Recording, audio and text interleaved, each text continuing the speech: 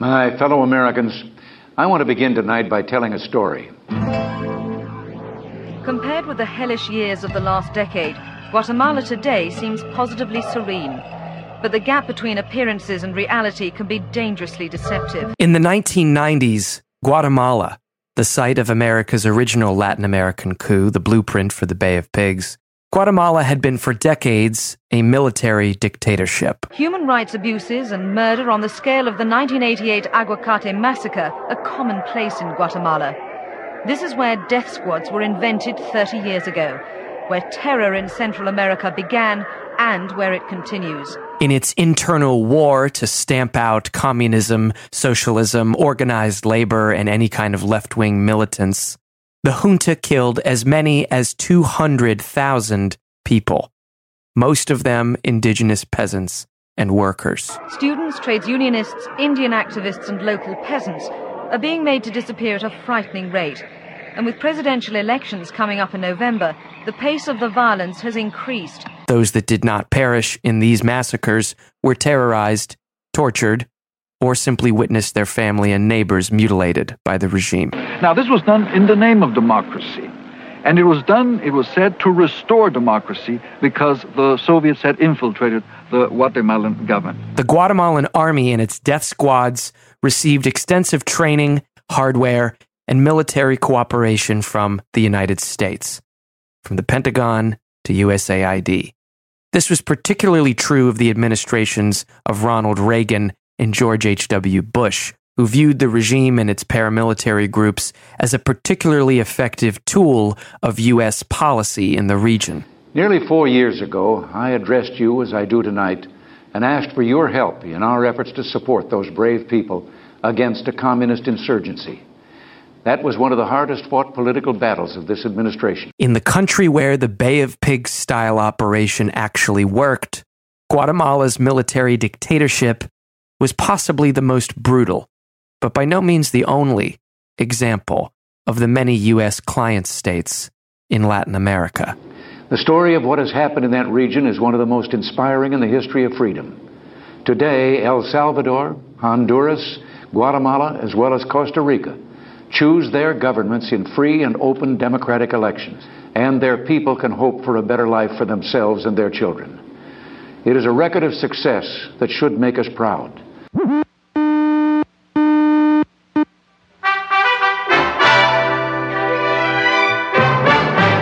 Cuba, the site of this year's Pan American Games and the bastion of one of communism's last holdouts, Fidel Castro.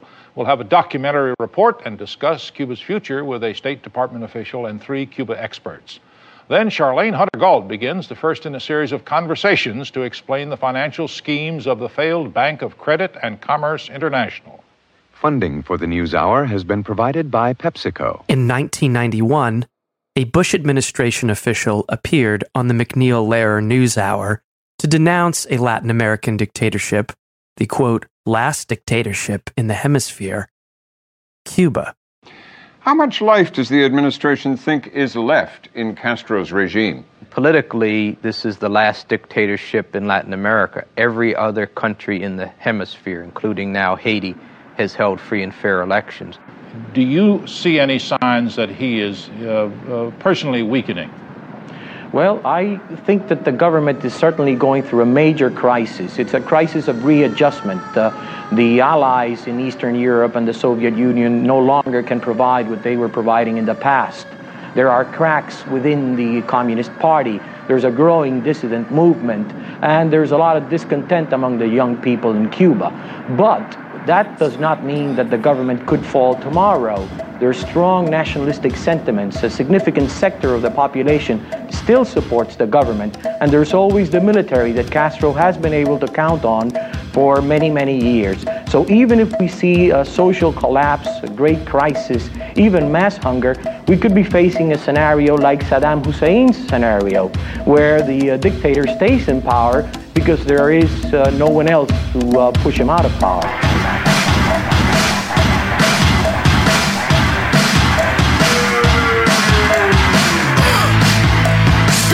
About this sunshine.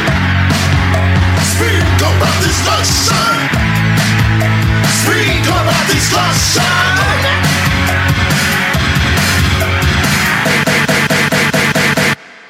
to Blowback. I'm Noah Colwyn. I'm Brendan James. And this is episode 10, Infinite Crisis. In the last episode, we saw how, in the wake of the Cuban Missile Crisis, John F. Kennedy took up a two-track policy, hedging on whether a lasting peace was possible with Cuba and the Soviet Union. In November 1963, Kennedy was killed. The U.S. government, in the form of the Warren Commission, would later conclude that he had been murdered by a disaffected loner, Lee Harvey Oswald. At the time of Kennedy's death, as we talked about, he had just started to explore the possibility of, as Cuban diplomat Carlos Lechuga put it, a rapprochement with the Castro government and the Cuban Revolution. This episode will pick up what became of that approach. An important cause to ABC News reporter Lisa Howard, her friend in the State Department William Atwood, and, of course, Fidel Castro and the Cuban leadership. Then we're going to do a bit of a time jump, a speed run of U.S.-Cuban relations in the decades since the main story of this season. We'll take you through the years until we start to see some familiar faces from season 1. Now, this is the last episode of the main story of season 2, but this is not the end of Blowback season 2. There are bonus episodes on the way. All right, once more into the breach. Let her rip.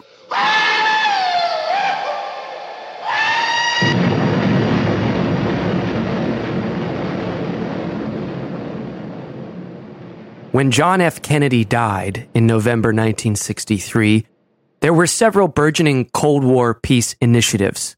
JFK had negotiated a limited nuclear test ban treaty with Nikita Khrushchev, and James Donovan had successfully brought home, in time for Christmas 1962, over 1,000 Bay of Pigs prisoners, in addition to subsequent prisoner releases from Cuba.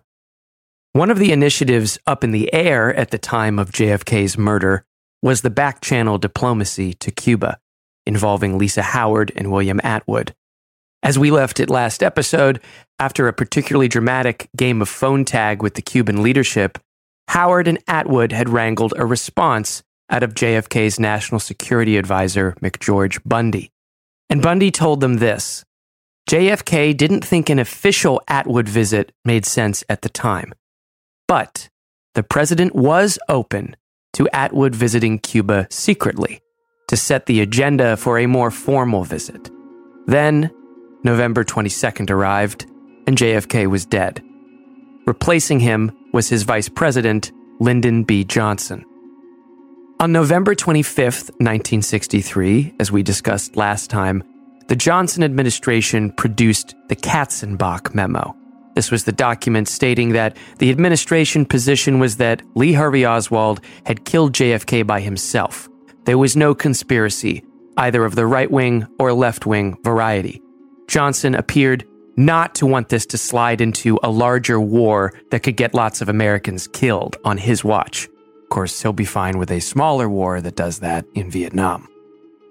The same day that Katzenbach Memo was written, McGeorge Bundy, still in the administration, received a Cuban diplomacy update from his deputy on Latin American affairs. Quote, "While I think that President Kennedy could have accommodated with Castro and gotten away with it with a minimum of domestic heat, I'm not sure about President Johnson. For one thing, a new president who has no background of being successfully nasty to Castro and the communists, e.g. President Kennedy in October 1962, would probably run a greater risk of being accused by the American people of going soft. In addition, the fact that Lee Oswald has been heralded as a pro-Castro type may make rapprochement with Cuba more difficult, although it is hard to say how much more difficult." After JFK's death, William Atwood left New York to take up his new station as ambassador to Kenya. Contact with Cuba became less frequent, and it became clear the U.S. was backsliding. As Cuban diplomat Carlos Lechuga notes in his memoir, in Christmas of 1963, LBJ persuaded the leader of West Germany to join the Cuban embargo. Lechuga last spoke with Atwood around that time on December 12th, 1963. He says the two did not talk again until Atwood visited Cuba unofficially in the 1970s. On February 1st, 1964, Lisa Howard and her crew once again arrived in Havana. At this point, Peter Kornbluh writes, Howard had become a quote-unquote self-appointed diplomat. Shortly after her arrival, Howard asked Rene Vallejo, Castro's advisor, about when she might see Fidel. He has been crazy to know when you're arriving, Vallejo replied. He's been asking about you all day. After spending 2 weeks together, Castro agreed to an interview with Howard that was taped on February 13th, 1964. In his recorded comments, Fidel reiterated the same desire for peace that he had expressed in his interview with Lisa Howard the year before. We demand peace, and peace can be established over the base of respect to the sovereignty of our country. Peace can be established over the base of absolute respect of the international principle, absolute respect of the sovereignty of all the nations. You understand? We can live in peace with all the nations in this hemisphere.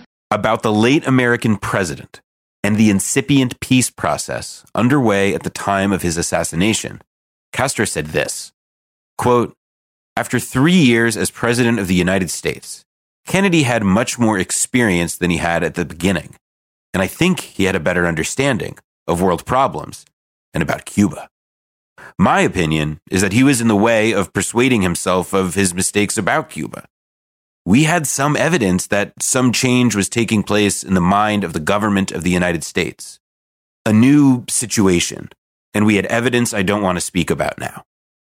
Howard and Castro further deliberated on an off-the-record message to the White House to try and restart U.S.-Cuban diplomacy. In this message, which Kornbluh and Leogrand say remained secret for 35 years, Castro asked if they could pick up things where they had left off with JFK. Castro said that he wanted LBJ to get reelected in 1964, and that, quote, I realize fully the need for absolute secrecy if Johnson should decide to continue the Kennedy approach. I revealed nothing at that time. I have revealed nothing since. I would reveal nothing now. In the early morning hours after she and Fidel had wrapped up their interview, Howard asked Rene Vallejo to give her and Castro the room. In her diary, according to Kornbluh, Lisa Howard wrote that she and Castro frankly discussed what was in the air between them. The two of them agreed that they had a complicated relationship, and, in spite of the substantial language barrier, Howard and Castro were drawn to one another for reasons beyond just a desire to make peace between the U.S. and Cuba. They were clearly falling for each other. She wrote in her diary, "He said he wanted me very much, but the conditions had to be right, and we had to be away somewhere where we could forget everything. Nevertheless, we did get to bed, and he made love to me quite expertly, and it was, of course, thrilling and ecstatic, as much as anything I have ever experienced." Lisa, you are not so simple, Castro told Howard just before he left. With you and me, it is not simple, but that is more interesting.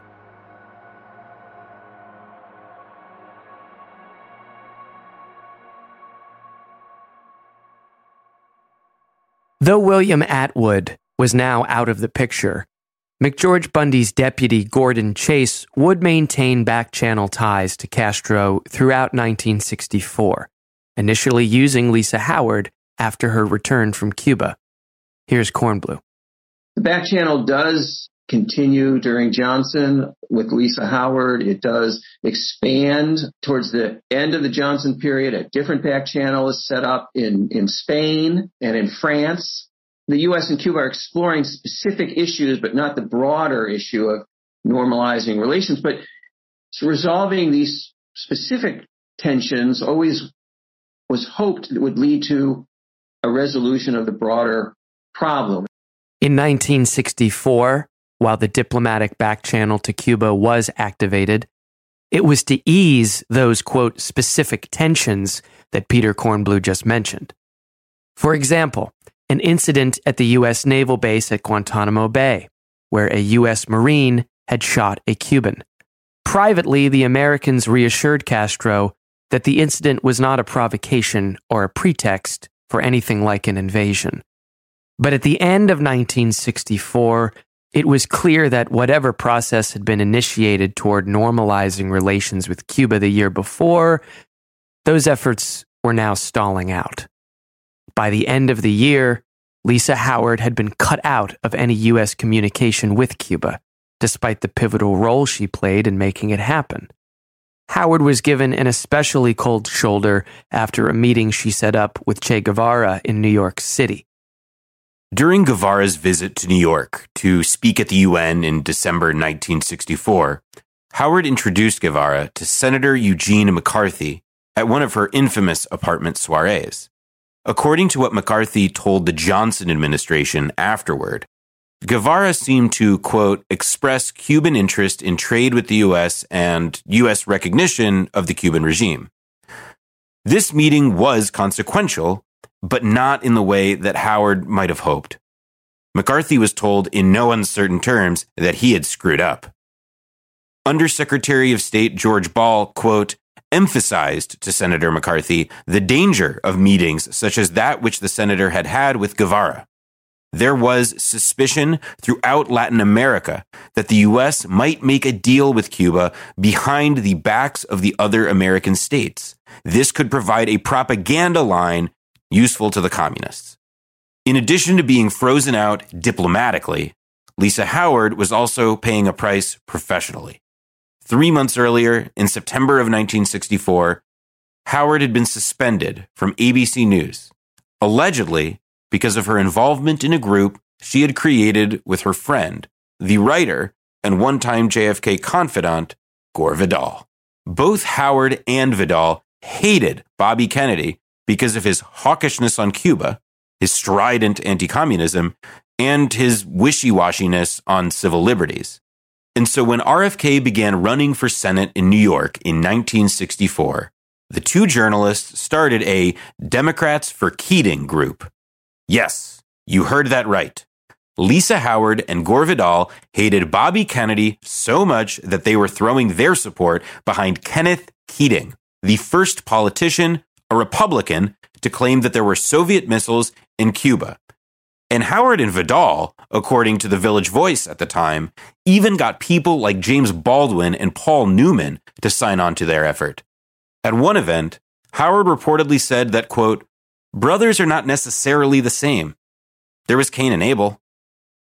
Howard told the New York Times that her September suspension from the network, which became a firing after the November 1964 elections were over, was tantamount to a blacklist. As she had told the network, her activities were solely in her capacity as a private citizen.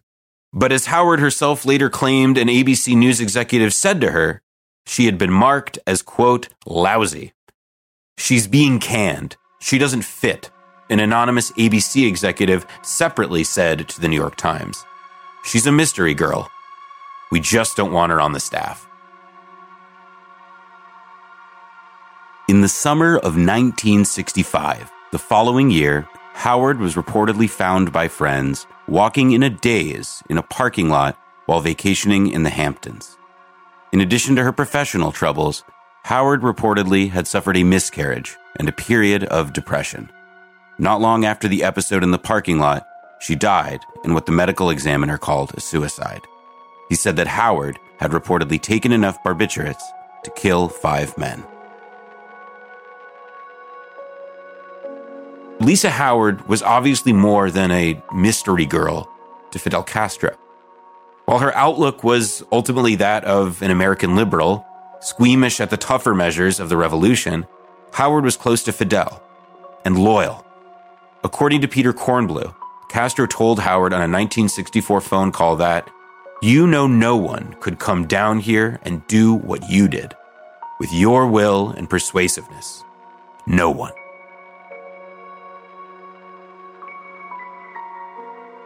Nikita Khrushchev had spent years cultivating a close bond with the Cuban revolutionaries. He met Fidel in Harlem, forged decades-long trade pacts, sent nuclear missiles to Cuba to ward off an American invasion, and, after the crisis, hosted Fidel in Moscow to personally assure him that the Soviet Union remained committed to socialist revolution in the Third World. But by the end of 1964, Khrushchev had been weakened politically at home by the crisis, as he had by the widening Soviet split with China. And in October of that year, Khrushchev was pushed out of the leadership. Khrushchev became politically irrelevant immediately after his firing by the Presidium. He lived between his Moscow apartment and his dacha, and he died of a heart attack in 1971. In his memoirs, written in the 7 years between his exit as premier and his death, Khrushchev directly addressed one of the events that led to his removal from power, the crisis in the Caribbean. Quote, "The path I traveled was a good one. Not only am I not ashamed of it, I'm proud of it. The Caribbean crisis was a bright ornament that brilliantly set off our foreign policy.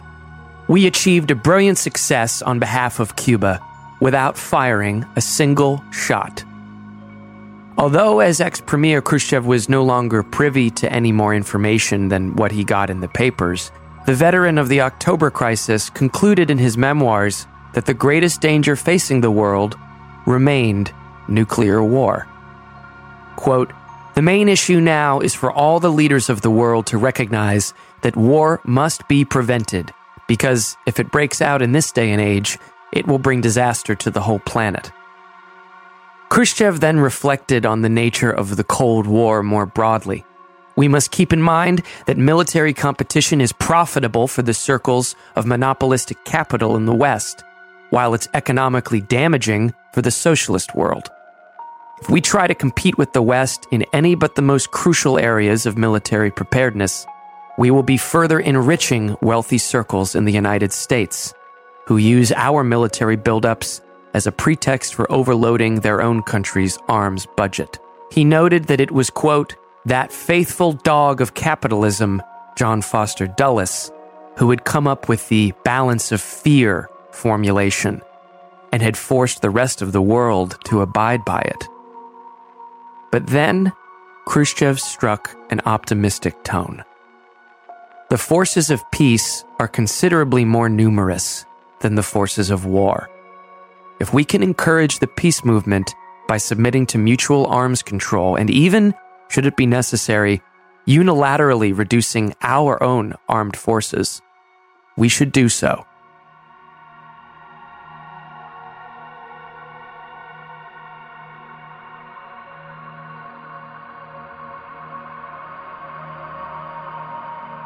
Khrushchev's fall from power in October 1964 was a sign of more to come. The Soviet Union and Cuba retained close military, political, social, and economic ties. As Albert Szymanski writes, in addition to all the economic and trade support, through 1971, the Soviets gave the Cubans, quote, about $1.5 billion to modernize and build up their armed forces.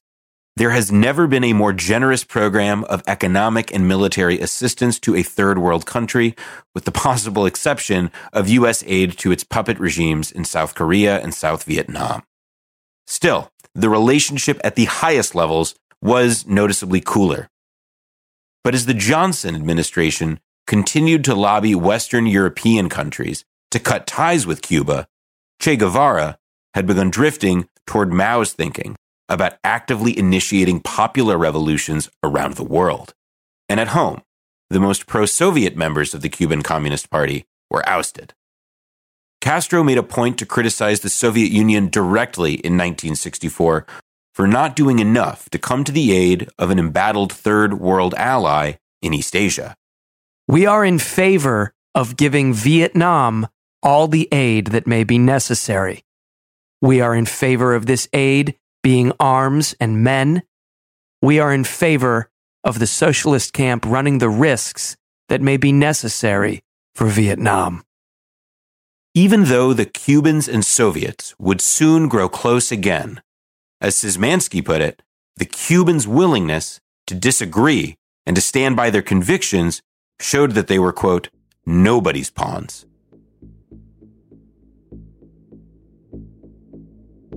1965. Newly elected Senator Bobby Kennedy and Secretary of State Dean Rusk both took trips to Latin America, where they got the Richard Nixon treatment. They were spat on, stones thrown at them, and so on. RFK in Chile, Rusk in Uruguay. According to what RFK reported back to the Senate afterwards, quote, "In the years following World War II, we were content to accept and even support whatever governments were in power, asking only that they not disturb the surface calm of the hemisphere. We gave medals to dictators, praised backward regimes, and became steadily identified with institutions and men who held their lands in poverty and fear. What brought about Mr. Castro and communism in Cuba was our support of Batista." Certainly a change of tone from a man who, as part of XCOM on multiple occasions, suggested staging another false flag USS Maine operation. But then, as the historian Lars Schultz puts it, Cuba then disappeared from Washington's consciousness, with the exception of a boat lift that began an emigration system that would last 8 years, formally bringing over 260,000 people from Cuba to the United States. The Cuban Adjustment Act created a procedure specifically for Cubans that allowed them to become permanent residents of the U.S. after 1 year in the country. In Dallas, 1964, Jack Ruby, the nightclub owner connected to both the Cuban and American underworlds, was convicted for the murder of Lee Harvey Oswald. Ruby was sentenced to death. On appeal, Ruby's new lawyer enlisted the help of Dr. Jolly West, a prominent and flamboyant psychiatrist who would later be revealed to be a part of the CIA's experiments in brainwashing, mind control, and drug manipulation, the program known as MKUltra. Dr. West was called into the Dallas County Jail to administer a mental examination of Jack Ruby. Journalist Tom O'Neill, in his book Chaos, reports what happened next. The Dallas papers reported it in their final editions that evening. West emerged from Ruby's cell to announce that the previously sane inmate had undergone, quote, an acute psychotic break, end quote, sometime during the preceding 48 hours. Whatever transpired between West and Ruby in that cell, only the two of them could say. There were no witnesses. West asserted that Ruby, quote, was now positively insane. The condition appeared to be unshakable and fixed. Well, he's not faking. Not that one. I'll talk to the judge and see if I can get him moved to the secure wing at Arkham. I can't treat him here.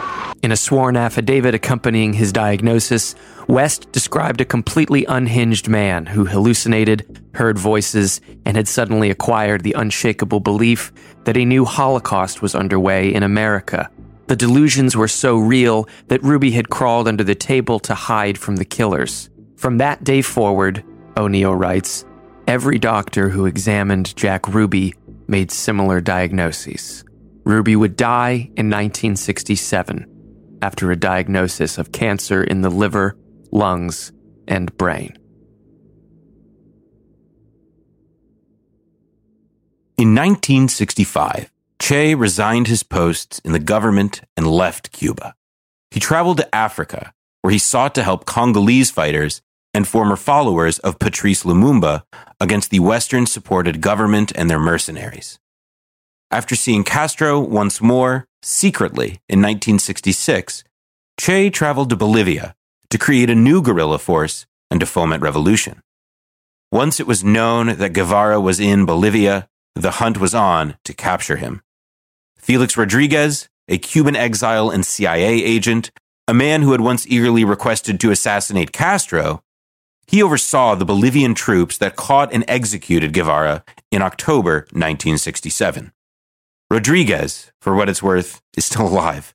In 2021, he can be found hanging out with right-wing pundits such as Ben Shapiro, showing off mementos of his long career in service of the American government. After the 1963 assassination, according to various accounts, the Kennedy family left the assassination alone, publicly, but privately, Bobby Kennedy stewed, reportedly telling confidants that should he get elected president, he would revisit the tragedy. And both he and Jackie Kennedy privately communicated to Nikita Khrushchev that they didn't think the Soviet Union was complicit in the president's murder. Senator Kennedy has been shot. Is that possible? Is that possible? On June 6, 1968, 2 months after the assassination of Martin Luther King Jr., Bobby Kennedy was shot and killed at the Ambassador Hotel in Los Angeles. I am right here. Rafer Johnson has a hold of a man who apparently has fired the shot. That's it, Rafer. Get it. Get the gun, Rafer. Okay, now hold on to the guy. Hold on to him. He had just won California in the Democratic presidential primary, riding a wave of discontent over the Vietnam War. Hold on to him, ladies and gentlemen. Hold him. Hold him. We don't want another Oswald. Hold him, Rafer. We don't want another Oswald.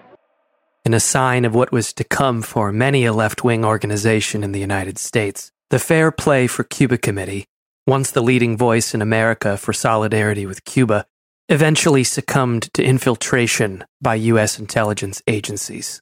The public links identifying the group with JFK's assassin, Lee Oswald, were the proverbial nail in the coffin.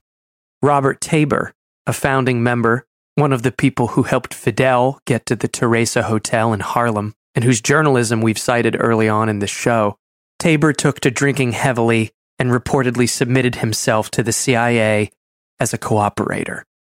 Writer Bill Simpich reports, during 1965, Tabor released his classic work on guerrilla insurgency, The War of the Flea. Ominously, this book was reprinted in 2002 by Potomac Press. The book is now a standard reference for the U.S. military on counterinsurgencies, end quote. In other words, the work by a one-time supporter of the Cuban Revolution in America was, after 9/11, repurposed to aid the U.S. military against insurgencies in places like Afghanistan and Iraq.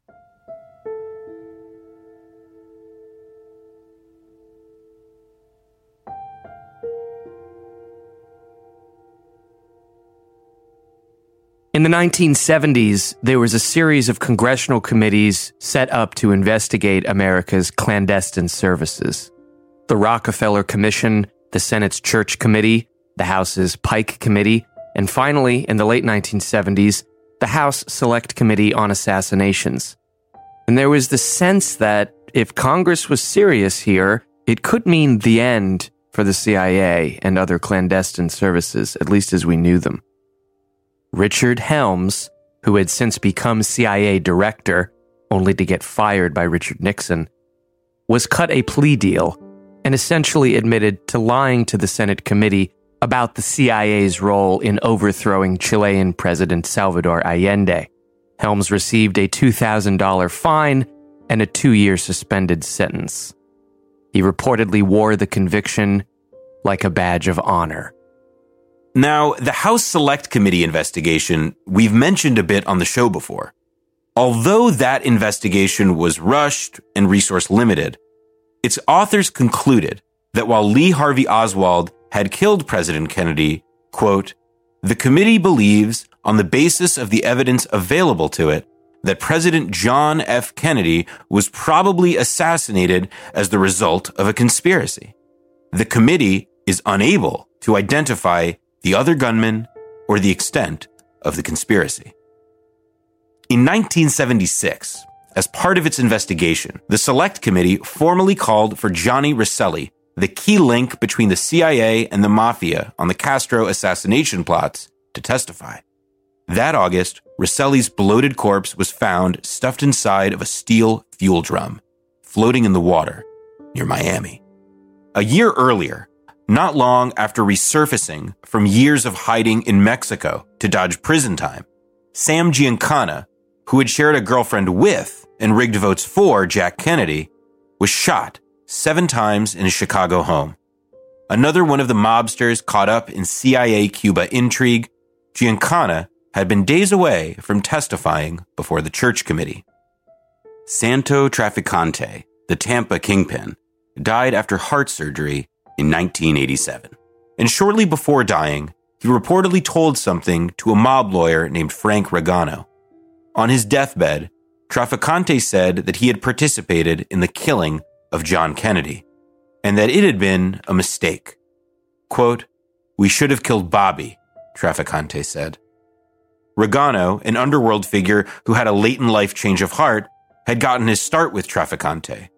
But also, Regano served as a go-between between mob-connected Teamster leader Jimmy Hoffa and Dallas and New Orleans mob don Carlos Marcello. Marcello, the Sicilian mafia king of Dallas and New Orleans, meanwhile, lived a long life. In November '63, he had been in federal court, tangling once again with Bobby Kennedy's Justice Department in the weeks before the assassination. But he was mostly left alone by the law until the FBI put him away for bribery in 1981. His conviction was later overturned, and in 1993, Carlos Marcello died, a free man, at the age of 83. The 1970s saw the first direct diplomatic engagement between Cuba and the U.S.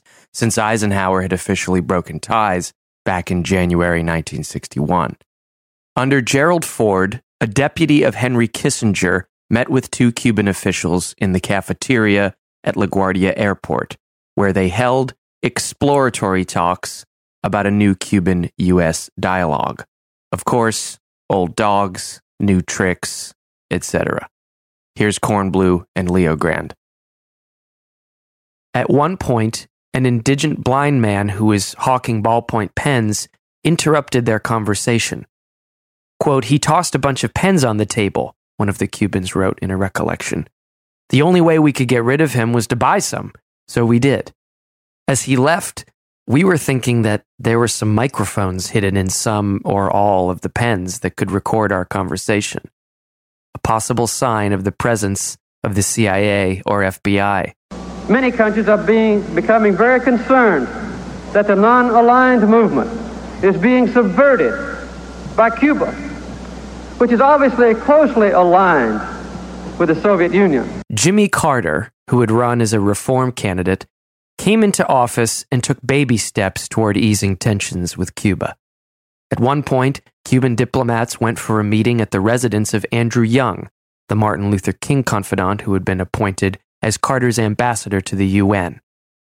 There, according to Raul Roacouri, they were going to meet Secretary of State Cyrus Vance. I remember distinctly that when we had first listened to and saw President Carter's speech at, I think it was Annapolis, where he said that relations with Cuba were impossible.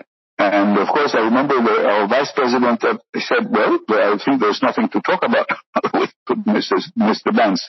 But we still went to the meeting, and Mr. Vance was late, and when he came, he was aghast.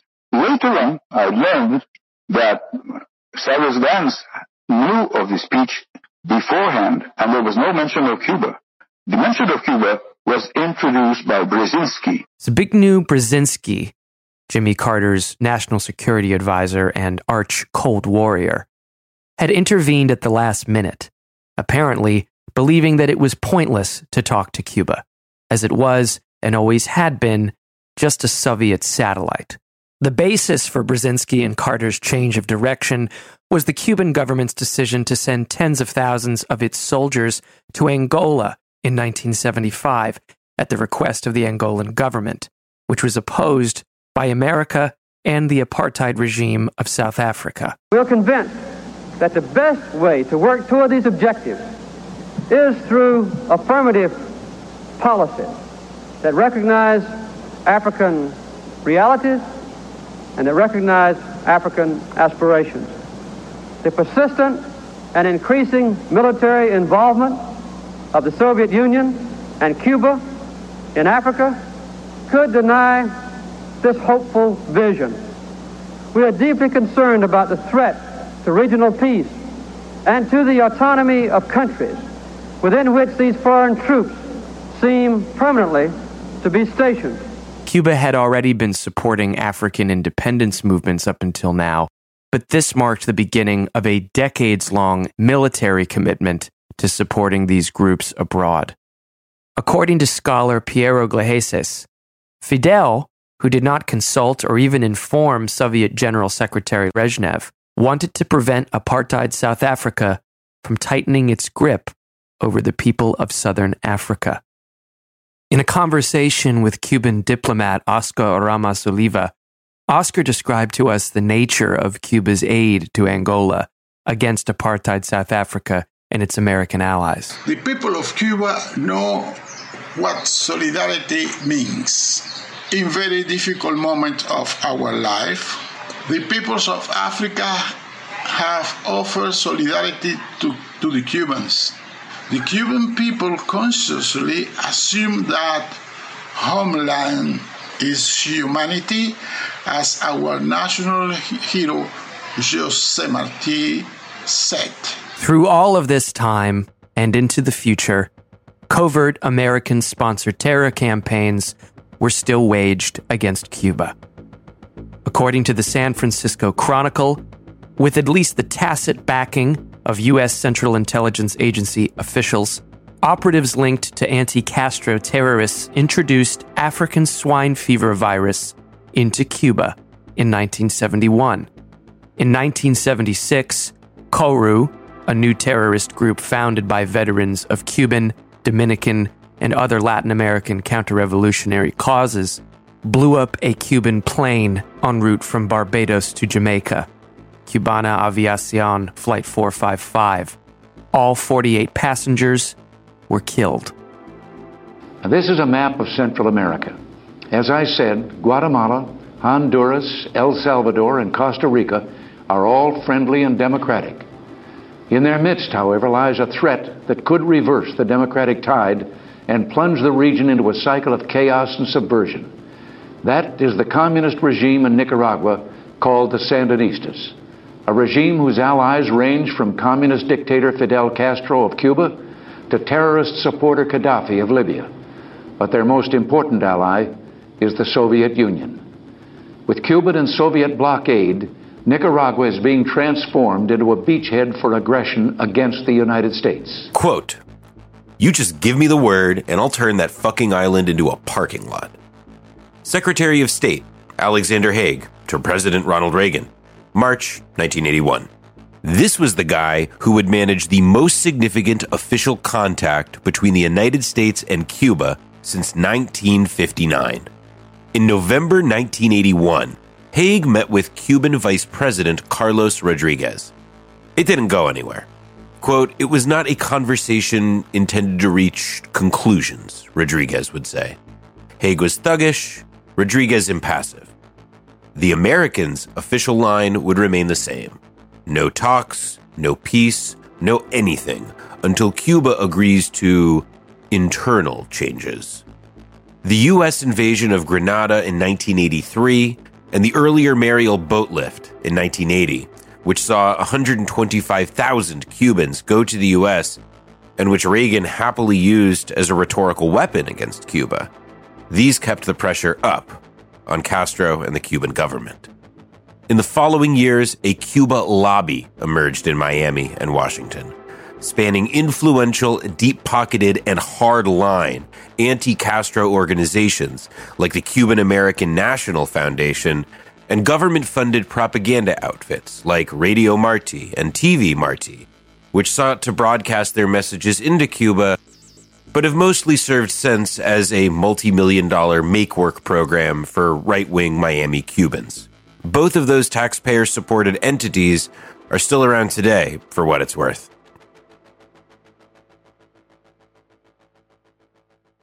In 1989, the Los Angeles Times reported, President George H.W. Bush and congressional leaders agreed that the CIA would be able to take part in covert ops to assassinate foreign leaders.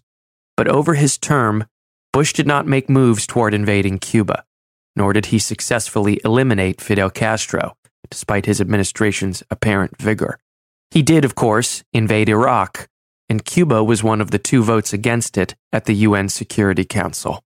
As one reporter put it in December 1991, the prospects of normalizing relations between the US and Cuba were, quote, unlikely to change soon, especially not before next November's presidential elections.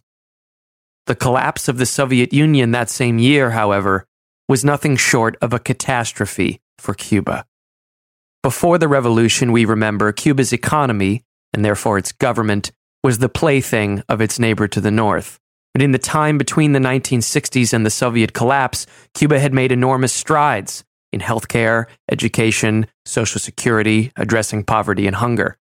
And in the Zapata swamp, where the Americans had invaded in 1961, Cuba had developed the land into what the World Wildlife Fund now recognizes as an ecological rarity, quote, the best preserved swampland in the Antilles.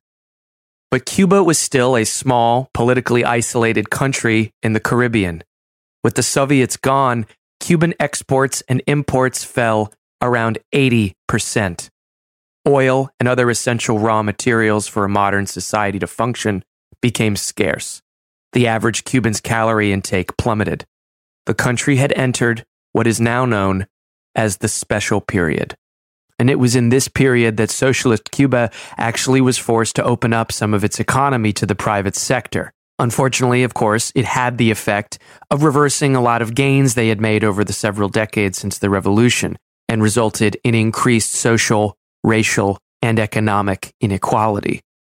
During this period, the United States refused to change anything about its policy toward Cuba, the embargo, political isolation, etc.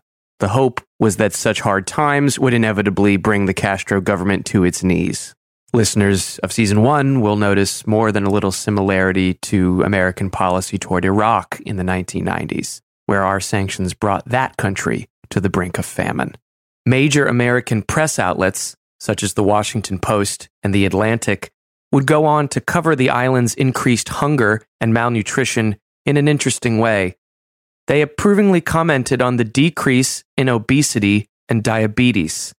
The subheadline of a 2013 Atlantic piece reads, quote, sometimes financial crises can force lifestyle changes for the better.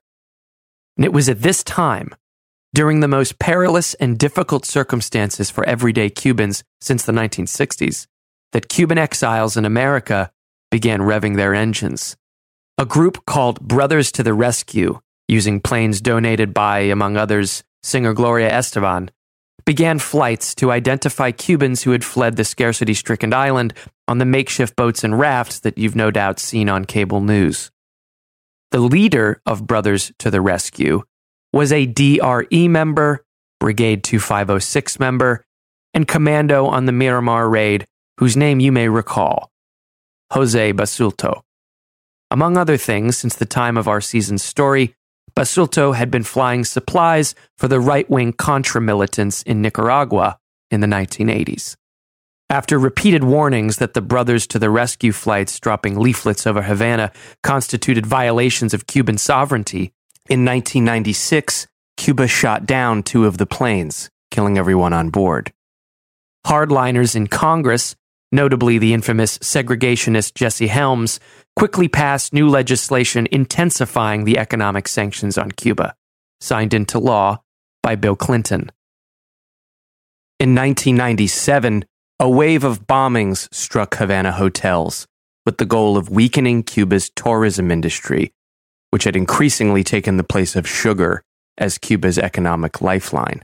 Many were injured and 1 man was killed.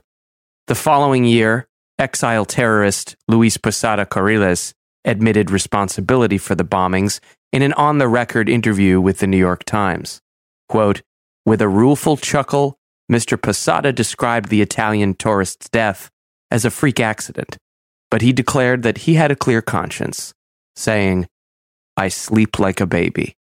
Cuban spies, meanwhile, who had been sent into Florida to infiltrate the exile groups carrying out terrorism, were arrested in September 1998. They became known as the Cuban Five and were kept in federal prison on charges of espionage. The last of the 5 was released in 2014.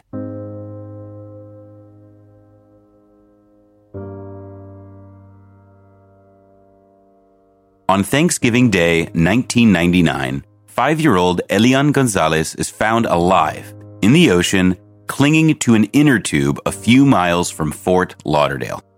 Elian was one of the few survivors of a raft carrying a dozen others, including his mother, who died on the journey. The U.S. government, against procedure, the next day released Elian into the custody of Cuban-American relatives in Miami, as the Cuban government sent a note requesting Elian's prompt return to the island. Elian's parents were divorced, and his mother had lied to his school about a doctor's appointment in order to take him on the doomed ocean trip. Elian's father naturally wanted him home. Though Elian's relatives would claim asylum on Elian's behalf, U.S. courts did not recognize their legal standing, as Elian's father was perfectly fit and alive.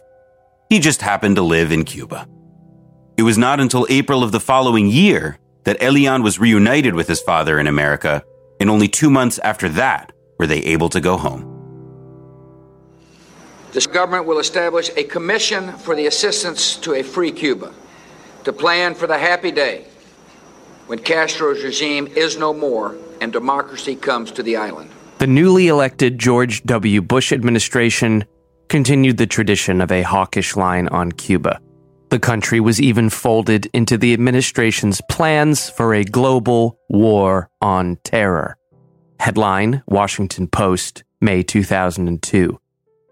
Cuba seeks bioweapons, U.S. says.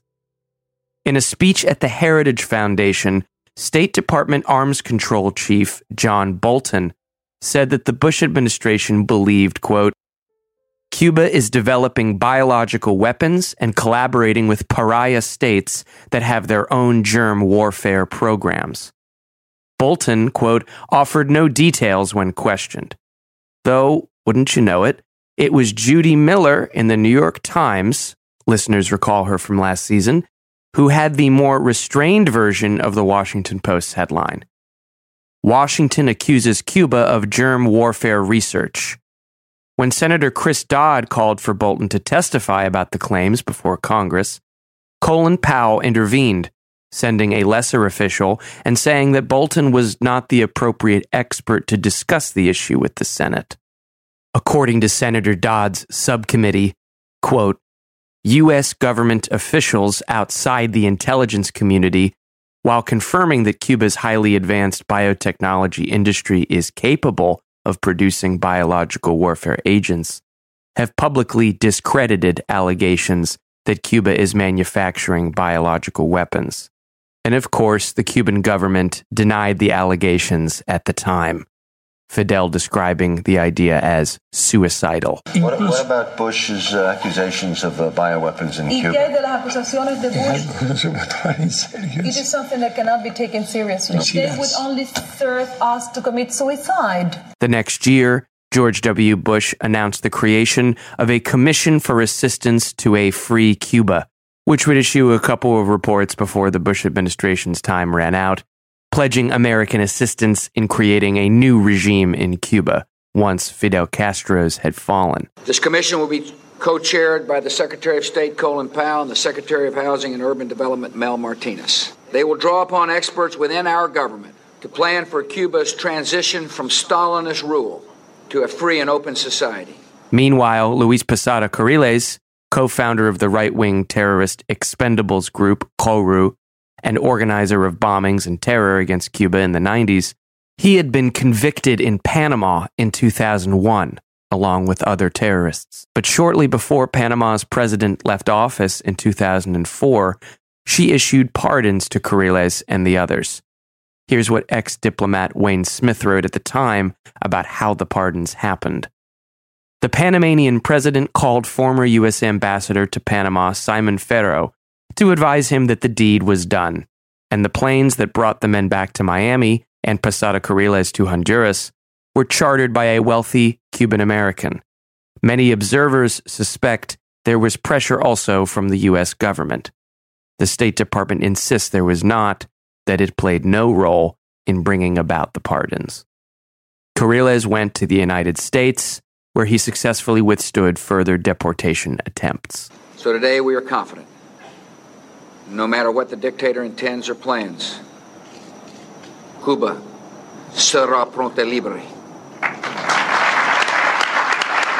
And we know it's understandable that George W. Bush didn't get to spend that much time or political capital on Cuba. He had other things going on. But Cuba, for what it's worth, had meant a great deal to the Bush family.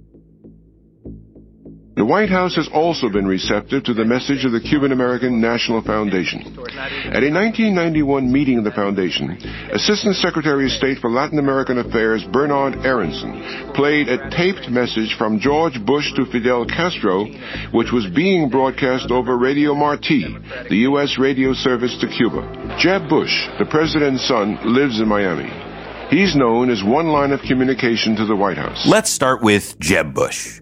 George's younger brother by 7 years, Jeb's political career after college began in the 1980s in Florida, where he moved in 1980 to begin a career in real estate with a Cuban-American colleague.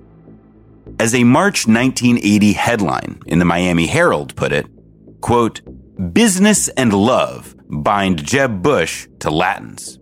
Here's how the story about the rising political star begins. It is such a blessing. George Bush's kid does speak nice Spanish. And so special arrangements were made for this young campaigner. WQBA, the Spanish-language radio station, extended its Studio One talk show an extra half-hour Monday night, just for 27-year-old Jeb Bush. The right strings had been pulled within Miami's Republican-Cuban community. This is the most important interview you will do, Armando Codina, the 32-year-old Cuban millionaire businessman and co-chairman of the local Bush presidential campaign, warned the young campaigner. On an Anglo station, you may get 6, 8, 10 Republican ears. But all the Latin Republican ears are listening to you tonight. Later, Jeb became the Republican Party chair in Dade County.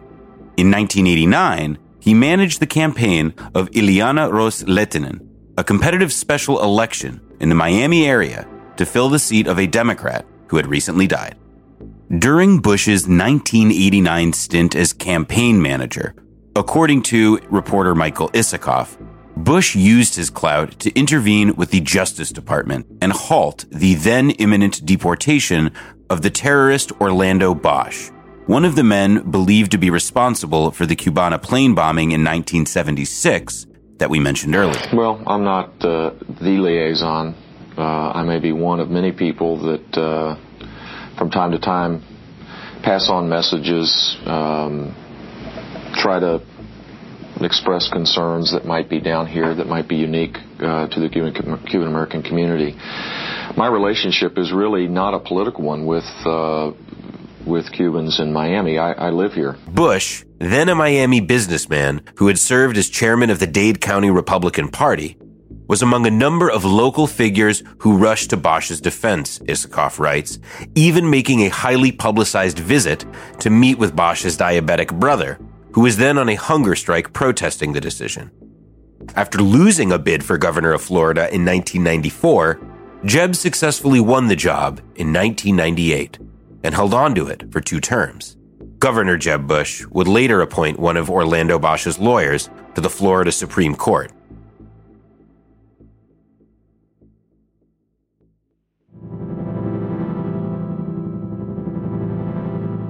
Well, in 1985, I was writing a biography of Frank Capra, the movie director. I was at the San Bernardino University Library, and I was going through the microfilm of the 1977-78 FBI document releases on the assassination of Kennedy. And they had released about 98,000 pages of material, and the press, as usually happens when documents are released, they write a story the same day and say there's nothing important in them, you know. They may look at a couple documents and say, oh, there's this one that says blah, blah, blah. But, I mean, nobody can read 98,000 pages of material in one day, but they always seem to do that. This is Joseph McBride, historian and professor of cinema studies at San Francisco State, talking with us about a discovery he made in the archives in the 1980s. Going through the records, McBride found a strange document dated November 29th, 1963, exactly a week after the Kennedy assassination. It was a memo from J. Edgar Hoover to the State Department, and he said he had briefed Mr. George Bush of the Central Intelligence Agency and a couple of other people on the reaction of the anti-Castro Cubans in Florida to the assassination, and he was concerned about whether they would try some kind of activity, as a result of the assassination. This does not square with the official story.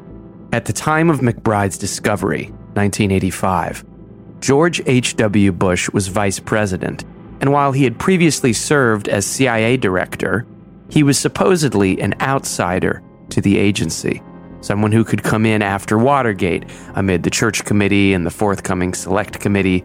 Bush was supposed to be a new guy to the agency who had not worked there before he became director. So why did Joe McBride find a cable from J. Edgar Hoover dated a week after the Kennedy assassination saying that he had briefed, quote, CIA Senior Director George Bush?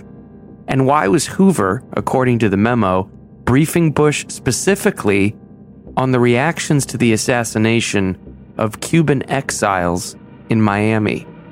In the summer of 1988, McBride published his findings in The Nation as the Bush-Dukakis presidential race was heating up.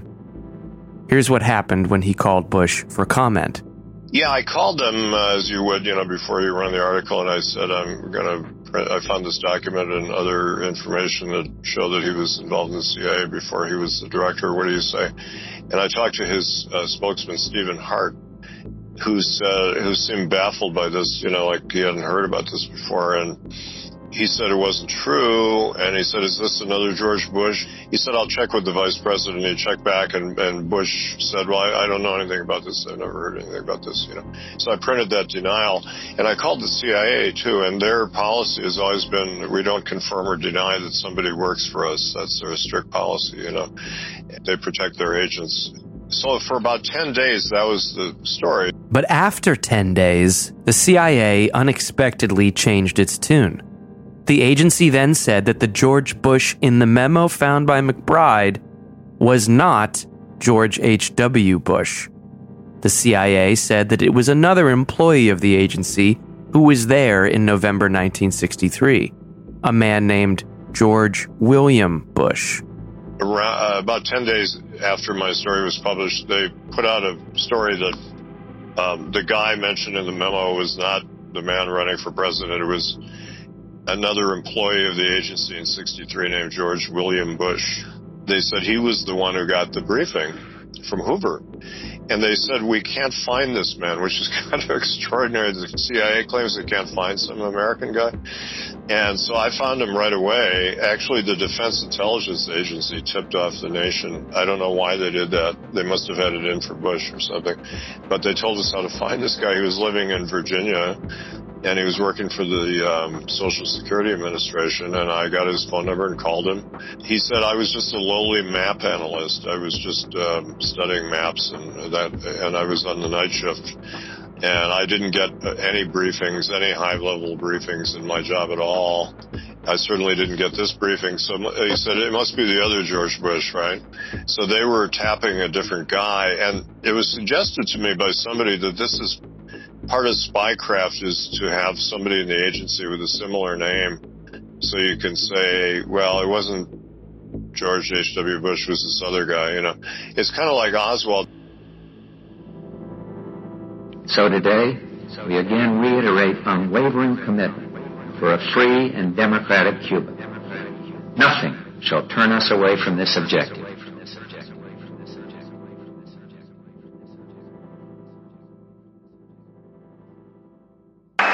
Please. Thank you very much.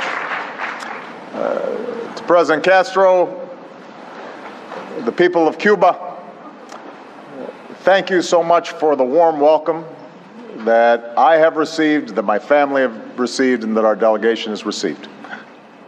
Like so many people in both of our countries, My lifetime has spanned a time of isolation between us. The Cuban Revolution took place the same year that my father came to the United States from Kenya. The Bay of Pigs took place the year that I was born. The next year, the entire world held its breath, watching our two countries as humanity came as close as we ever have to the horror of nuclear war. In a world that remade itself time and again, one constant was the conflict between the United States and Cuba. I have come here to bury the last remnant of the Cold War in the Americas.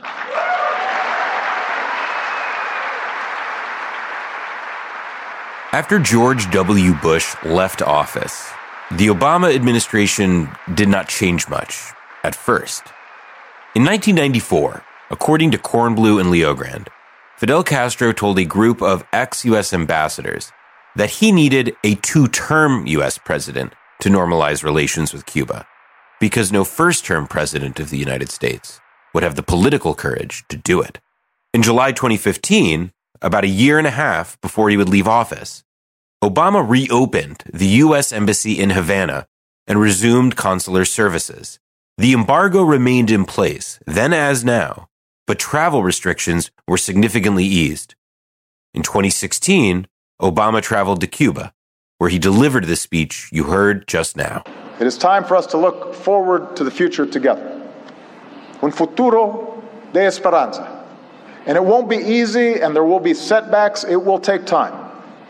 But my time here in Cuba renews my hope and my confidence in what the Cuban people will do. We can make this journey as friends and as neighbors and as family, together. Sí se puede. Muchas gracias. Thank you.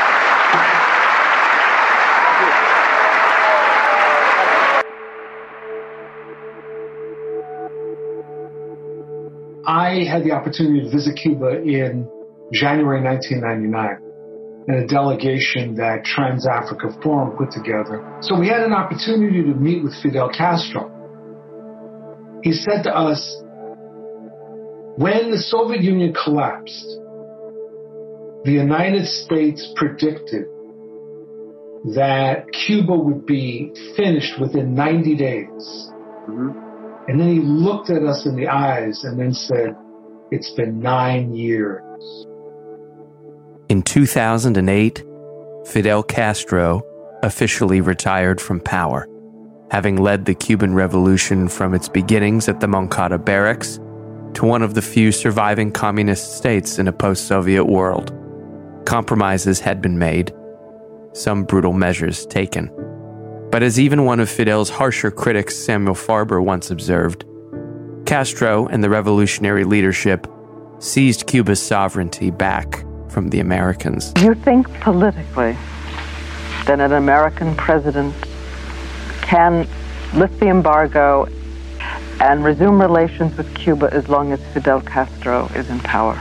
If I were the obstacle, I would be willing to give up not only my positions and my responsibilities, but even my life. What I would never do is to negotiate the revolution.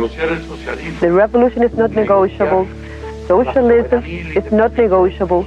Sovereignty and the independence of our country are not negotiable. That I would never negotiate. Those more sympathetic observe that Fidel succeeded in building a more equitable country than the one he grew up in, and that the revolution he led, under great strain, not only improved social welfare, but transformed Cuba into a model for the world in areas such as health and education, and made it a leader in struggles against colonialism, imperialism, and apartheid. All of this during 60 years of uninterrupted American aggression. During the Obama administration's thaw with Cuba, Fidel wrote the American president with a, quote, modest suggestion. Don't try to develop theories about Cuban politics. Good evening on this Sunday night, and we come to you from Havana, Cuba this evening. We are here to witness the end of an era after the death of the Cuban dictator Fidel Castro. He ruled this island nation for a half century and nursed his resistance to the United States right until the very end. Here in Havana, a somber mood tonight, this usually lively city, eerily quiet, in mourning. But in Miami this evening, a much different picture, celebrations in the streets. On November 25th, 2016, Fidel Castro died, having outlasted 9 American presidents and as many as 638 attempts on his life. I think it's good for both nations to live in peace, really. That is what I think. But they didn't want to live in peace for many years. We are patient. We can wait 5 years, 10 years, 15 years, 20 years. We are patient, sincerely. So you said if I was realistic, and I am realistic. But I am realistic, I think that we can live in peace. And peace is interest for them and for us and for everybody. That is our position.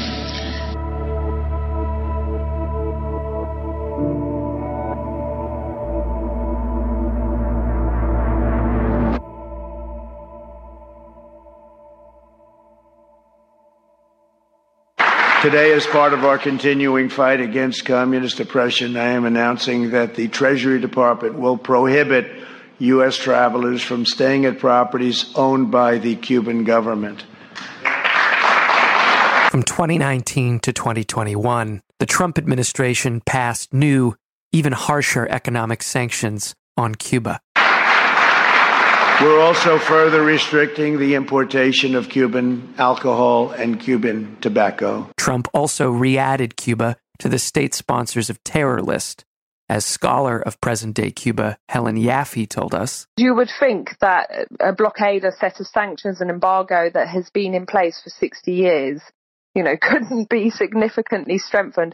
And yet the Trump administration found ways and methods to make it excruciatingly more stringent. These supercharged sanctions, combined with the COVID-19 pandemic, which closed down Cuba's tourism industry and forced Cuba to make its own vaccines to treat its population, all of this succeeded in once again deteriorating Cuba's economy.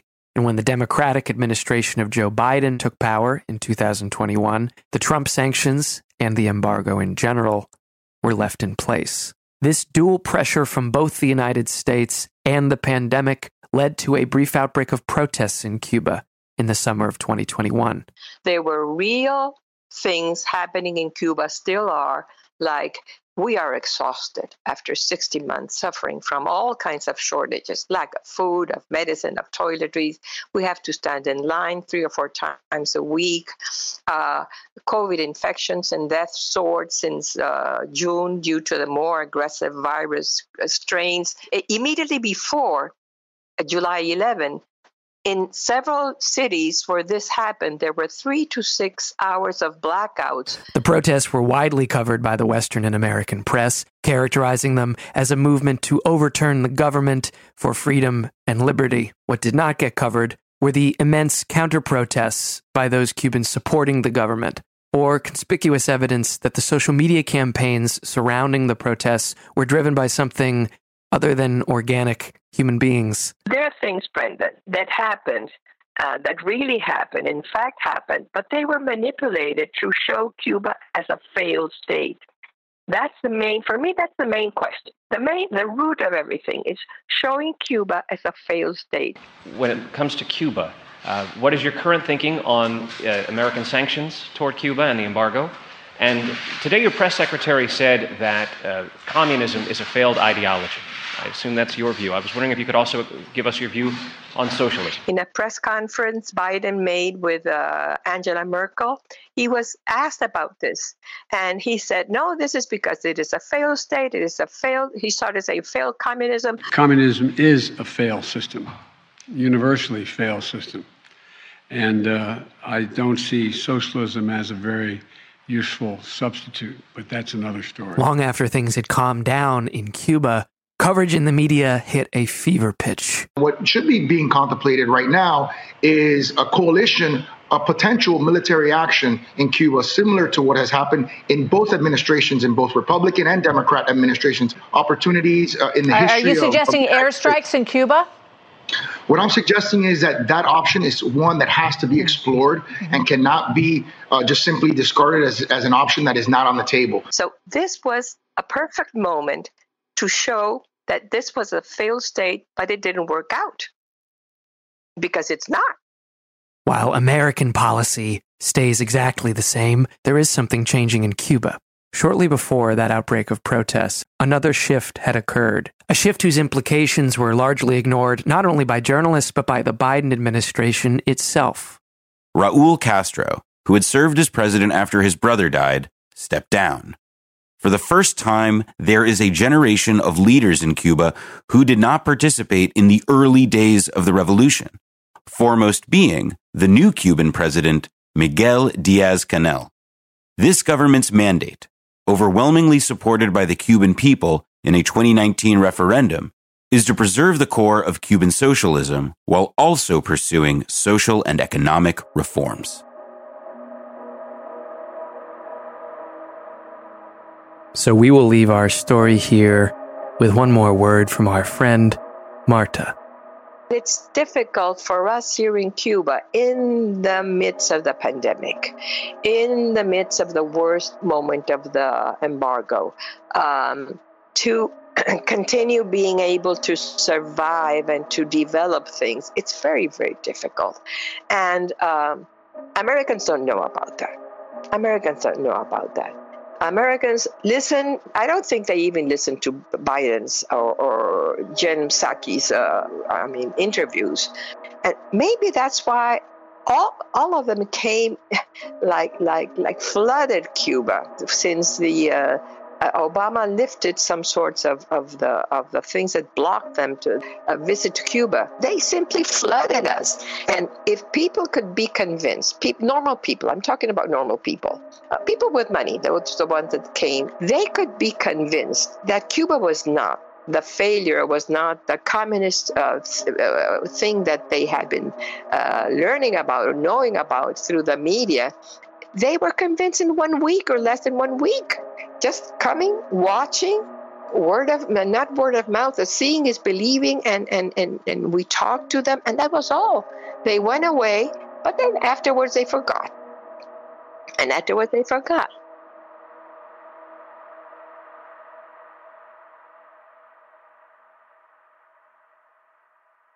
All right, now for the thank yous. First of all, thank you to everyone who listened to this season and the first one as well. This season would not have happened without your support. Next, we have to thank Matthew Giles, our fact checker for this season, Davidson Barsky, who returned as our researcher and archivist, and Joshua Lynch, who once again delivered some incredible artwork for the show.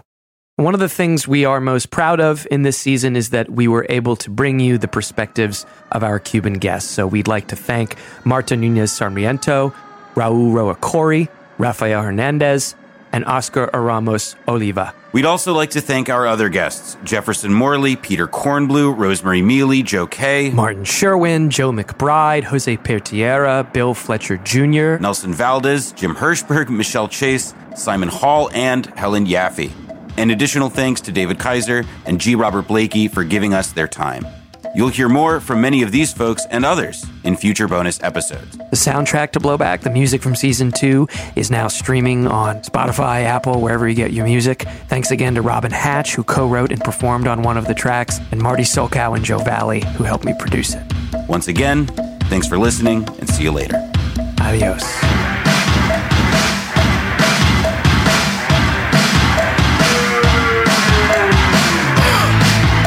Speak about this sunshine.